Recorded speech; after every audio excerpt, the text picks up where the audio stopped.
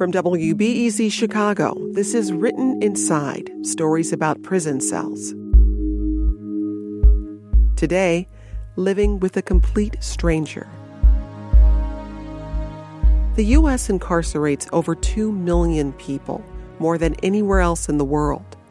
What does it mean to be locked up, confined to a small space for 10 or 20 or 30 years? How does one get by? These stories are by inmates at Stateville Correctional Center, a maximum security prison an hour south of Chicago. Each of these stories speak to everyday life in prison. Today's story is written by Michael Carlos. This is A Friend. It is strange how life works. How I could come to be incarcerated, but in the process also find true friendship. Something I'd never had before coming to prison.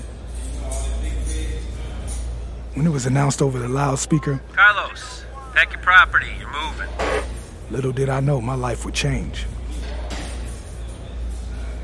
Moves within the institution are sometimes routine, other times created by both parties, meaning two men request to be placed in the same cell. But this particular move, I later found out, was done by the administration because both of us were given jobs. The administration often puts workers in a cell with each other because both individuals have something to lose, in this case, our jobs, and so are unlikely to cause any trouble. My new cellmate had been given a job in the chaplaincy department, and I had been given a job in the dietary department. At this point, I had been incarcerated for 21 years, so I had had quite a few cellmates. I've had some reasonably good ones, along with my share of difficult ones, but none did I get very close to, purposefully so. It's important not to allow anyone to get close to you, especially a cellmate. I have witnessed others who have allowed it to happen. More often than not, there are hidden motives behind the friendship. I've seen times when personal information was stolen and family on the outside were being contacted by strange people. You have to be careful. Hey, man. I'm Demetrius. Which bed do you want? Demetrius offered me the pick of bunk beds, bottom or top. At that moment, I knew we were a lot alike. Neither of us were caught up on who sleeps where. I took the bottom. In the first few days, I learned a lot about Demetrius.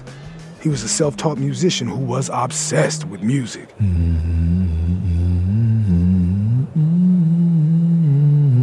His constant humming took some getting used to, but I found it amusing. He directed the prison choir, so I learned that his humming was his way of putting sound with the lyrics he was writing. He would often point out the sounds around us, such as the jingling of the officers' keys. It's a kind of music. I learned early on that he was surely touched, but he made me smile. He had built a cardboard keyboard that he played often.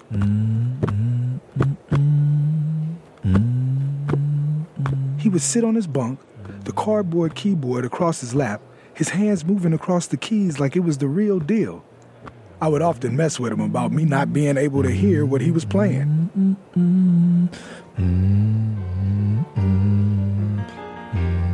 It was his thing, so I supported it. Over time, we got to know each other. Trust is a rare find here, but we had it.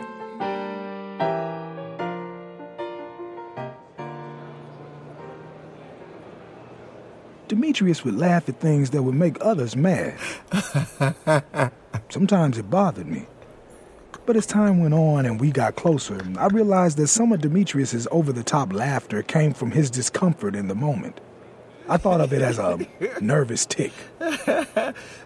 Once in the visiting room, he noticed an elderly woman's wig which sat on her head backwards. Later, in telling the story, he couldn't stop laughing. I remember a guy here slipped on a sheet of ice, and Demetrius burst out in laughter. All I could think of at that moment was, damn, this may be a problem. but he was just uncomfortable with the situation and meant no harm. He would tease me about my meticulousness.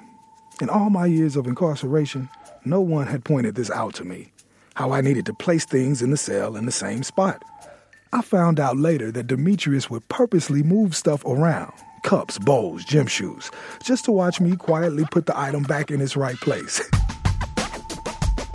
He would laugh and call my compulsive nature a thing. That's your thing. Laughing in his usual manner, loudly and out of control. I could only smile. Demetrius was high-spirited and a jokester. He would tease me, calling me a crank. You're a crank. A crank is any individual that refuses to listen to reason. Hey, crank. During our time together, we experienced happy days and some days of sorrow. I had a cousin and a couple of aunts pass. His grandmother passed too. Those were hard days for us both, but we leaned on each other. I believe just the comfort of having the other to talk to, of having someone to listen, got us through those times. We were of different faiths. He is Christian, I am Muslim. We talked about religion some, but we both understood that friendships have been torn apart here over religion, so we came to respect each other's faith. And we learned from one another. We shared everything from cosmetic items to food, even clothes. I once needed a new pair of pants, what we call visiting pants. I had grown out of mine. Here, take them. He lent me his and later said I could have them. They're yours. You hungry? We made a point of eating together at least once a week in our cell. He made an incredible bean, rice, and cheese burrito with this delicious red sauce. He knew I didn't eat meat, so he was always mindful of this when he prepared meals.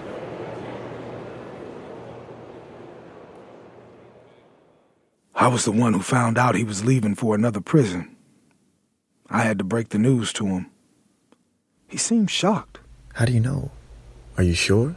All I could say was, the source is good. We both knew transfer day was on Wednesdays. So every day from that point on, we ate more meals together, laughed even more, which I didn't think was possible, and just appreciated the moments.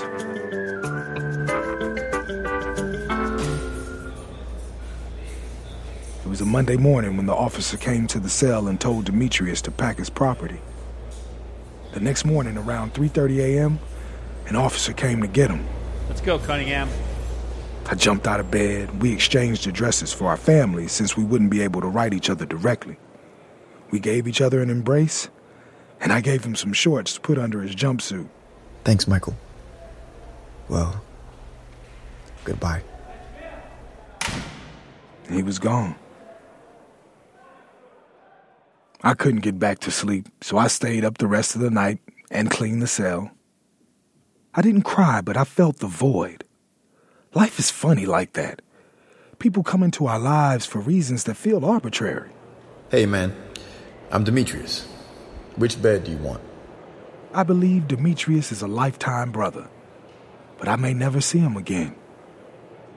I have a life sentence, and if nothing changes, this is my reality. It's a kind of music. Hey, crank. That's your thing. I need to stop reminiscing.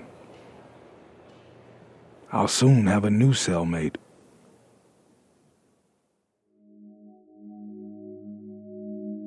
A Friend was written by Michael Carlos and read by actor Ronald L. Connor. Demetrius Cunningham was played by Sean Paris. Next time on Written Inside, a story about how you get by in prison when you're a compulsive cleaner. Living on the first floor, I'm always battling the dust and dirt that descends from the 4 galleries above me. It's not unusual for me to wipe down the cell bars or the floor 2 or 3 times a day. Written Inside is a production of WBEZ Chicago. The stories were gathered and edited by Alex Kotlowitz with help from Jennifer Lackey. The producer is Colin McNulty. The executive producers are Joel Meyer and Ben Calhoun.